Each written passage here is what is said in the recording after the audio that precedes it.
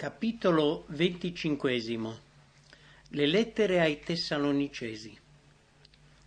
L'arrivo di Sila e Timoteo dalla Macedonia durante il soggiorno di Paolo in Corinto aveva grandemente rallegrato l'Apostolo.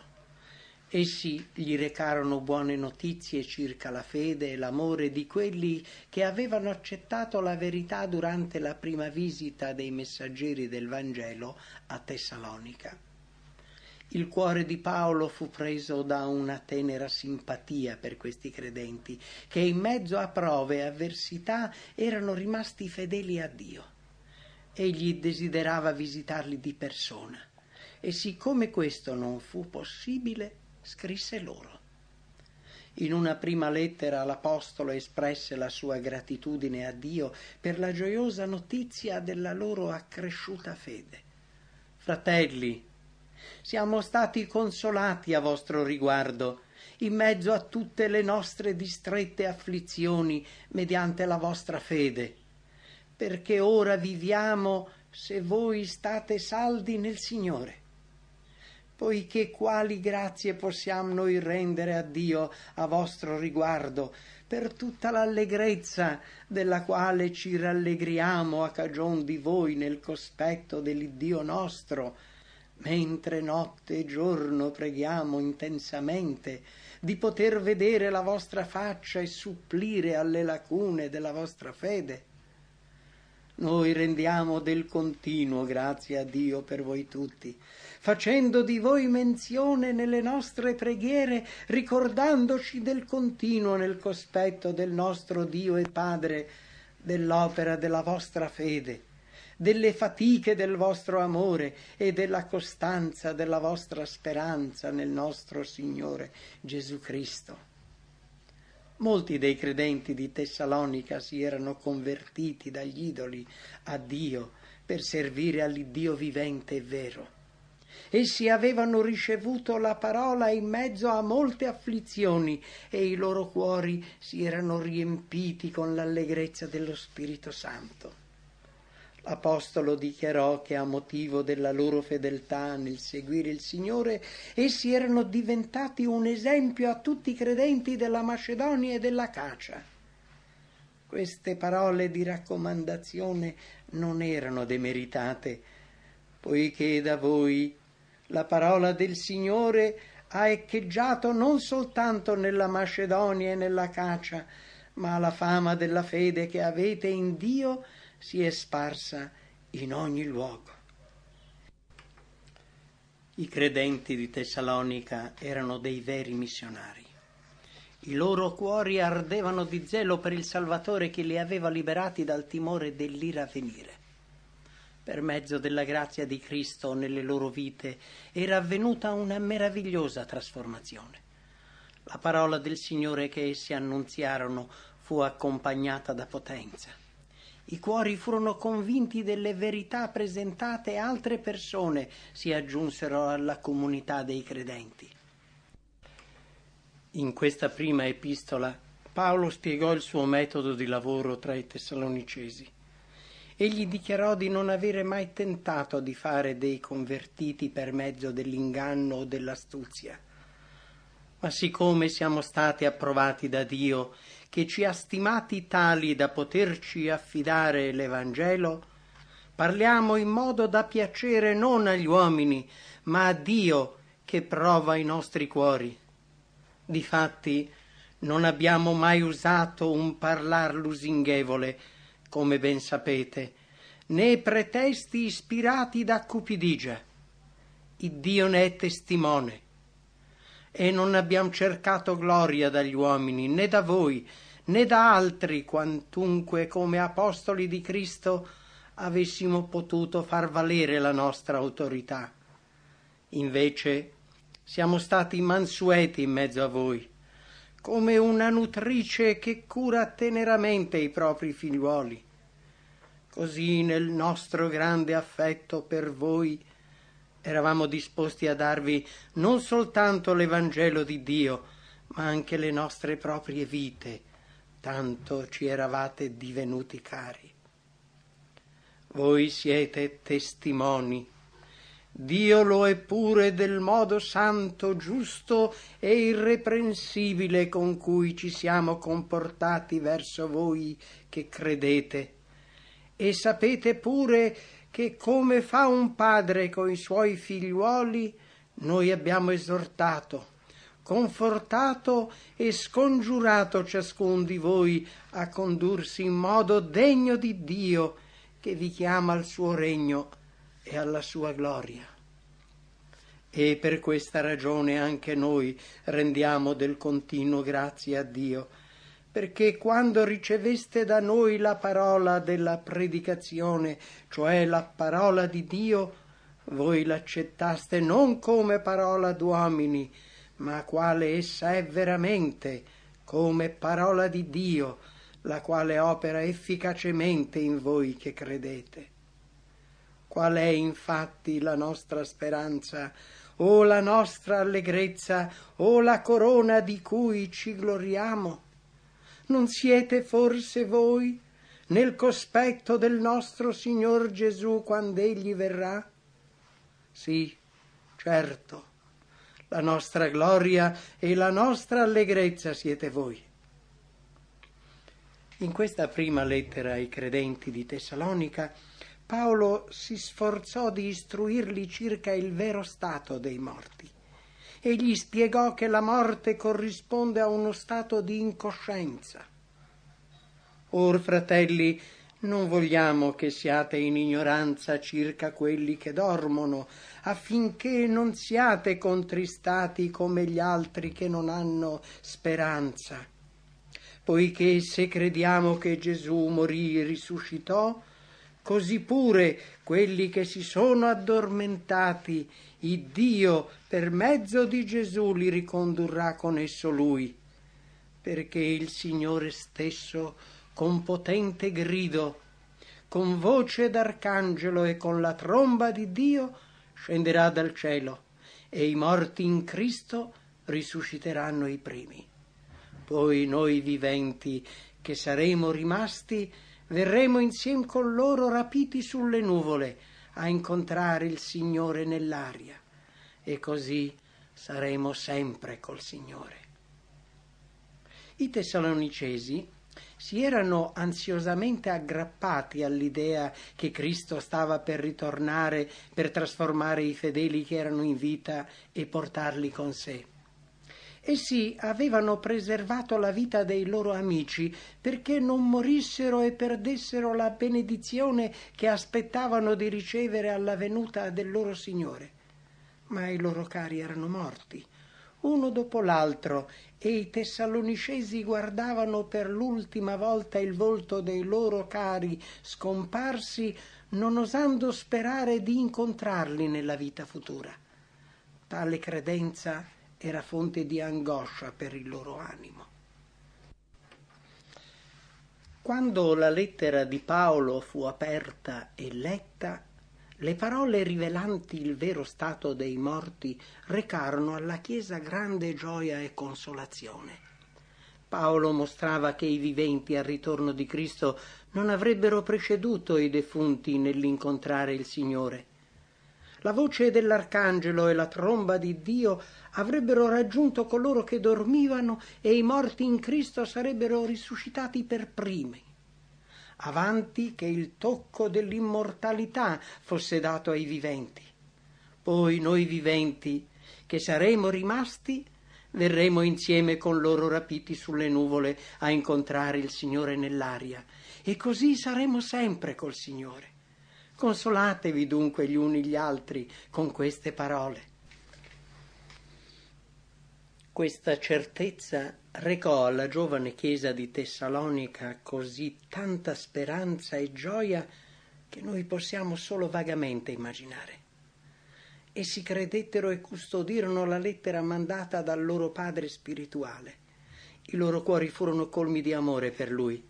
Egli aveva già detto loro queste cose, ma a quel tempo le loro menti erano così assorte nell'afferrare la novità di quelle dottrine da non riuscire a cogliere l'importanza di alcuni punti. erano affamati di verità e l'epistola di Paolo aveva dato loro nuova speranza, forza, una fede più salda e un affetto più profondo per colui che mediante la sua morte aveva offerto vita e immortalità all'uomo caduto. Essi si rallegrarono del fatto che i loro amici credenti sarebbero risorti dalla tomba per vivere una vita eterna nel regno di Dio. L'oscurità che aveva avvolto la dimora dei morti fu dissipata. Un nuovo splendore incoronò la fede cristiana ed essi videro una nuova gloria nella vita, nella morte e nella risurrezione di Cristo. Paolo scrisse: così pure quelli che si sono addormentati, Dio per mezzo di Gesù li ricondurrà con esso Lui. Molti interpretano questo versetto credendo che esso giustifichi l'idea che i morti ritorneranno con Cristo dal cielo. Ma Paolo intendeva che come Cristo fu risuscitato dai morti, così Dio chiamerà dalle loro tombe i credenti che vi si trovano per condurli con sé nel cielo. Quale preziosa consolazione! Quale gloriosa speranza! Non solo per la Chiesa di Tessalonica, ma per tutti i cristiani ovunque essi siano. Quando aveva lavorato a Tessalonica, Paolo aveva presentato così esaurientemente il tema dei segni dei tempi, mostrando gli eventi che sarebbero accaduti prima del ritorno del Figlio dell'uomo sulle nuvole del cielo, che egli non reputò necessario dilungarsi sui particolari. Egli comunque si riferì ai suoi precedenti insegnamenti.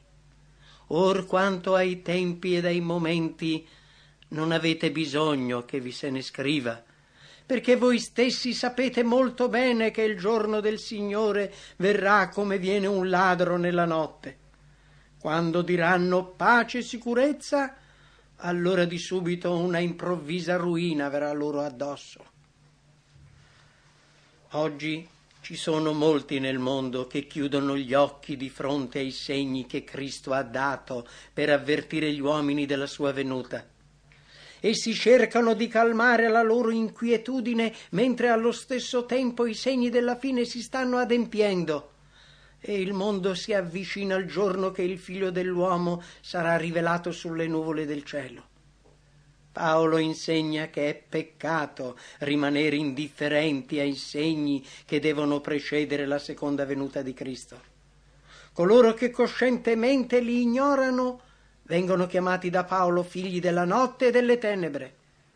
Egli incoraggia quelli che vigilano e vegliano con queste parole: ma voi, fratelli, non siete nelle tenebre, sì che quel giorno abbia a cogliervi a guisa di ladro, poiché voi tutti siete figliuoli di luce e figliuoli del giorno. Noi non siamo della notte né delle tenebre, non dormiamo dunque come gli altri, ma vegliamo e siamo sobri.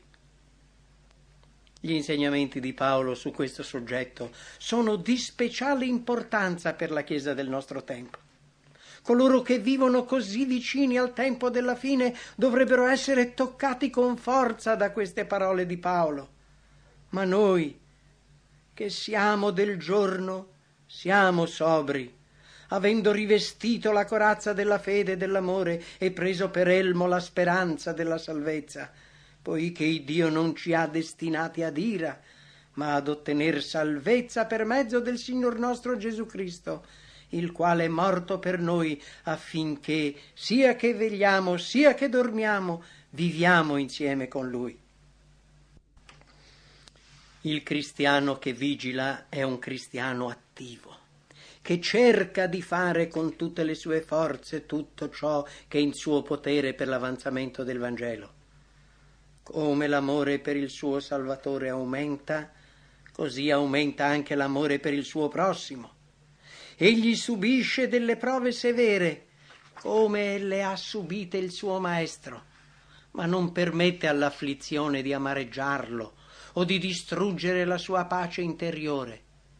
Egli sa che la prova, sebbene sopportata, affinerà le sue qualità e lo purificherà, conducendolo a una più intima comunione con Cristo.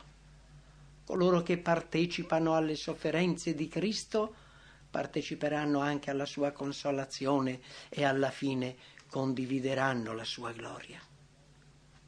Or, fratelli, vi preghiamo di avere in considerazione coloro che faticano fra voi, che vi sono preposti nel Signore e vi ammoniscono, e di tenerli in grande stima ed amarli a motivo dell'opera loro. Vivete in pace fra voi. I credenti di Tessalonica erano grandemente infastiditi da uomini che avevano portato in mezzo a loro idee e dottrine dettate dal fanatismo. Quest'ultimi si comportavano disordinatamente, non lavorando affatto, ma affaccendandosi in cose vane. La Chiesa era stata organizzata con ordine ed erano stati scelti dei responsabili per provvedere alle sue diverse esigenze. Ma c'erano alcuni credenti ostinati e impulsivi che rifiutavano di sottomettersi agli anziani e ai diaconi, accettando la posizione di autorità che ricoprivano nella Chiesa. Essi pretendevano, oltre al diritto di giudicare la vita privata degli altri, quello di imporre pubblicamente le loro opinioni alla Chiesa. In vista di questo, Paolo richiamò l'attenzione dei Tessalonicesi al rispetto e all'ossequio dovuto a quelli che erano stati scelti a occupare posizioni di autorità nella Chiesa. Paolo, ansioso che i credenti di Tessalonica camminassero nel timore di Dio, li supplicò di comportarsi in modo degno di Dio nella loro vita quotidiana. Del rimanente, fratelli, come avete imparato da noi il modo in cui vi dovete condurre e piacere a Dio, ed è così che già vi conducete, vi preghiamo e vi esortiamo nel Signor Gesù a vie più progredire, poiché sapete quali comandamenti vi abbiamo dati per la grazia del Signor Gesù, perché questa è la volontà di Dio, che vi santifichiate, che v'asteniate dalla fornicazione, poiché Dio ci ha chiamati non a impurità, ma a santificazione. L'Apostolo si sentiva in grande misura responsabile del benessere spirituale di quelli che si erano convertiti per il suo ministero. Egli desiderava che essi potessero crescere nella conoscenza del solo e vero Dio e di Gesù Cristo che egli aveva mandato. Spesso durante il suo ministero Paolo si era incontrato con piccoli gruppi di uomini e donne che amavano Gesù e si era inginocchiato in preghiera per chiedere a Dio di insegnare loro come mantenere una comunione vivente con Lui. Spesso si era consigliato con loro per trovare il metodo migliore di portare agli altri la luce della verità contenuta nel Vangelo. E altre volte, quando si era trovato lontano da coloro per i quali aveva lavorato, egli supplicò Dio di proteggerli dal male e di assisterli nei tentativi che facevano per diventare attivi e zelanti missionari. Una delle più grandi prove di una vera conversione è l'amore per Dio e per l'uomo. Quelli che accettano Gesù come loro Redentore hanno un profondo e sincero amore per le persone che condividono la loro stessa fede. Così era per i credenti di Tessalonica. Or quanto all'amor fraterno, non avete bisogno che io ve ne scriva, giacché voi stessi siete stati ammaestrati da Dio ad amarvi gli uni gli altri, e invero voi lo fate verso tutti i fratelli che sono nell'intera Macedonia.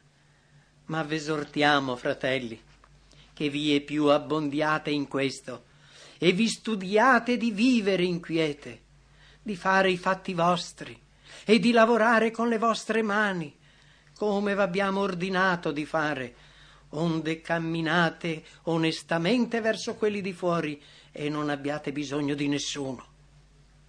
Il Signore vi accresca e vi faccia abbondare in amore gli uni verso gli altri e verso tutti, come anche noi abbondiamo verso voi per confermare i vostri cuori, onde siano irreprensibili in santità nel cospetto di Dio nostro Padre, quando il Signore nostro Gesù verrà con tutti i suoi santi. Esortiamo, fratelli, ad ammonire i disordinati, a confortare gli scoraggiati, a sostenere i deboli, a essere longanimi verso tutti.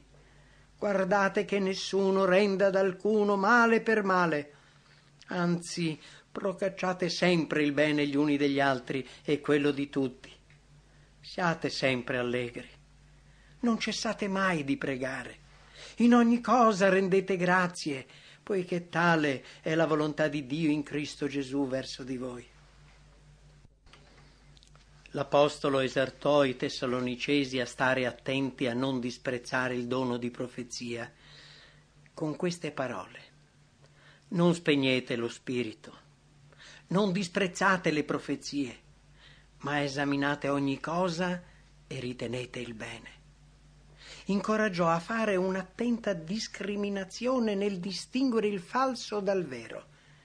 Egli li esortò ad astenersi da ogni specie di male e terminò la sua lettera con la preghiera che Dio li santificasse completamente e che lo spirito, l'anima e il corpo potesse essere conservato irreprensibile per la venuta del Signor nostro Gesù Cristo.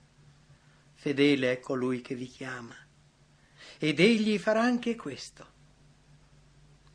L'istruzione che Paolo diede ai Tessalonicesi nella sua prima epistola circa la seconda venuta di Cristo era in perfetta armonia con i suoi precedenti insegnamenti. Tuttavia, alcuni dei fratelli di Tessalonica malintesero le sue parole.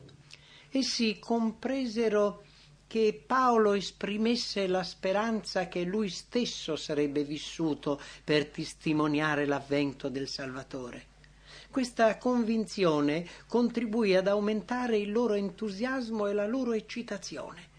Coloro che nel passato avevano trascurato le loro responsabilità e i loro doveri divennero più insistenti nell'imporre le loro erronee opinioni.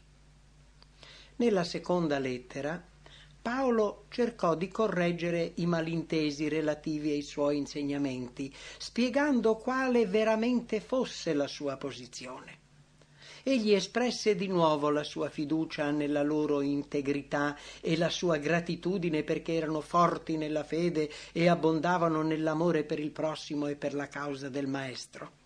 Egli disse loro che li presentava alle altre chiese come un esempio di fede paziente e perseverante, che coraggiosamente sopporta la persecuzione e le tribolazioni. Occorreva considerare il tempo della seconda venuta di Cristo, quando il popolo di Dio si riposerà da tutte le sue preoccupazioni e perplessità. Noi stessi ci gloriamo di voi nelle chiese di Dio, egli scrisse, a motivo della vostra costanza e fede in tutte le vostre persecuzioni e afflizioni che voi sostenete.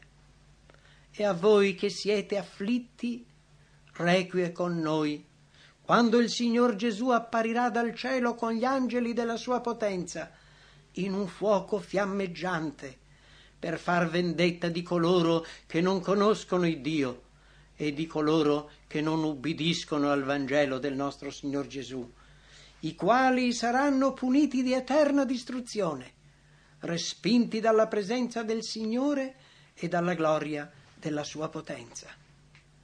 Ed è a quel fine che preghiamo anche del continuo per voi, affinché l'Iddio nostro vi reputi degni di una tal vocazione e compia con potenza ogni vostro buon desiderio e l'opera della vostra fede, onde il nome del Signor Gesù sia glorificato in voi e voi in Lui, secondo la grazia dell'Iddio nostro e del Signor Gesù Cristo.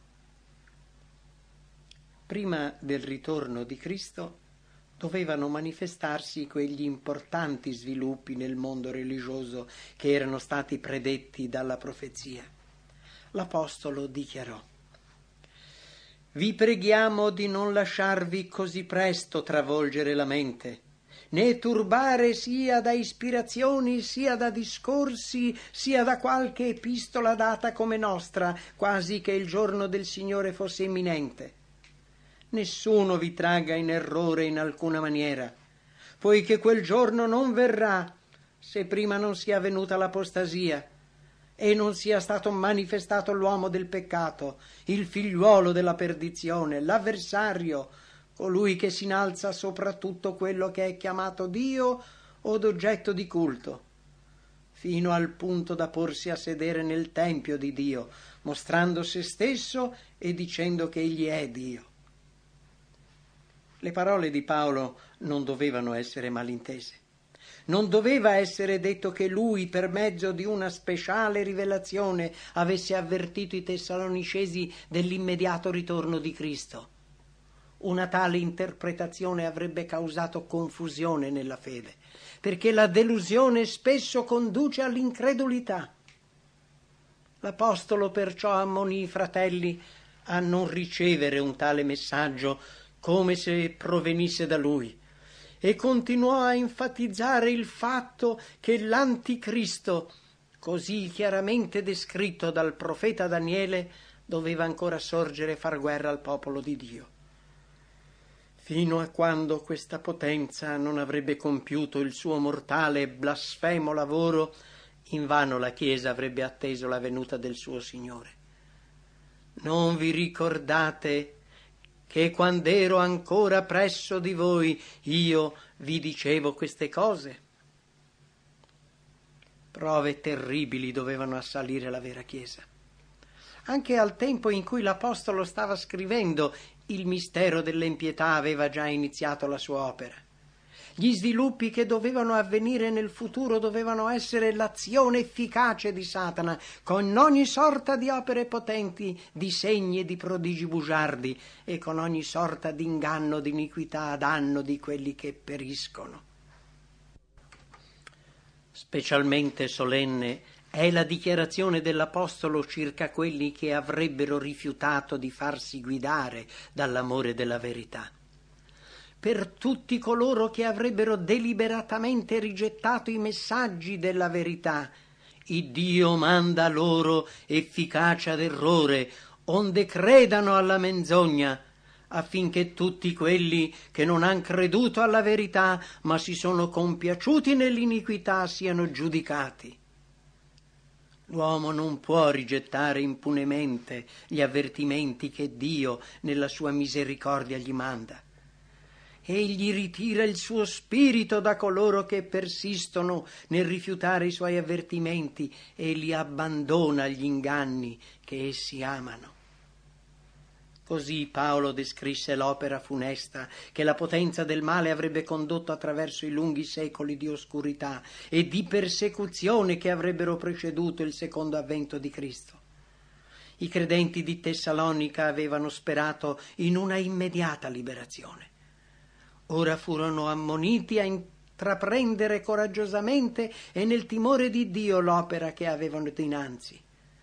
L'Apostolo li esortò a non trascurare i loro doveri e a non abbandonarsi a una oziosa attesa. Il passaggio dall'attesa di una liberazione immediata alla routine quotidiana e alla opposizione che avrebbero incontrato sarebbe sembrato senza dubbio insopportabile. Per questo motivo egli le esortò a rimanere saldi nella fede. State saldi e ritenete gli insegnamenti che vi abbiamo trasmessi sia con la parola sia con una nostra epistola.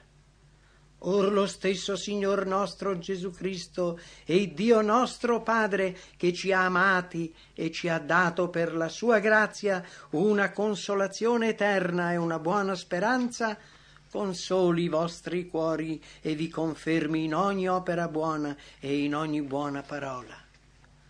Il Signore è fedele ed egli vi renderà saldi e vi guarderà dal maligno.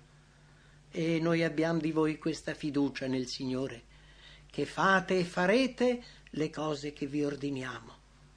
e il Signore diriga i vostri cuori all'amor di Dio e alla paziente aspettazione di Cristo. L'opera dei credenti era stata affidata loro da Dio. Per mezzo della loro fedele aderenza alla verità, essi dovevano dare agli altri la luce che avevano ricevuta. L'Apostolo li esortò a non stancarsi di fare il bene e indicò loro il suo stesso esempio di diligenza nelle faccende temporali, mentre operava con incrollabile zelo all'avanzamento della causa di Cristo. Egli rimproverò quelli che si erano abbandonati all'indolenza e a vani eccitamenti e gli ordinò di mangiare il loro proprio pane quietamente lavorando. Ordinò anche che la Chiesa allontanasse chiunque avrebbe persistito nel trascurare l'istruzione data dai ministri di Dio. Però non lo tenete per nemico, ma amatelo come fratello. Paolo concluse anche questa epistola con una preghiera che in mezzo alle fatiche e alle prove della vita la pace di Dio e la grazia del Signor Gesù Cristo potesse essere la loro consolazione e il loro sostegno.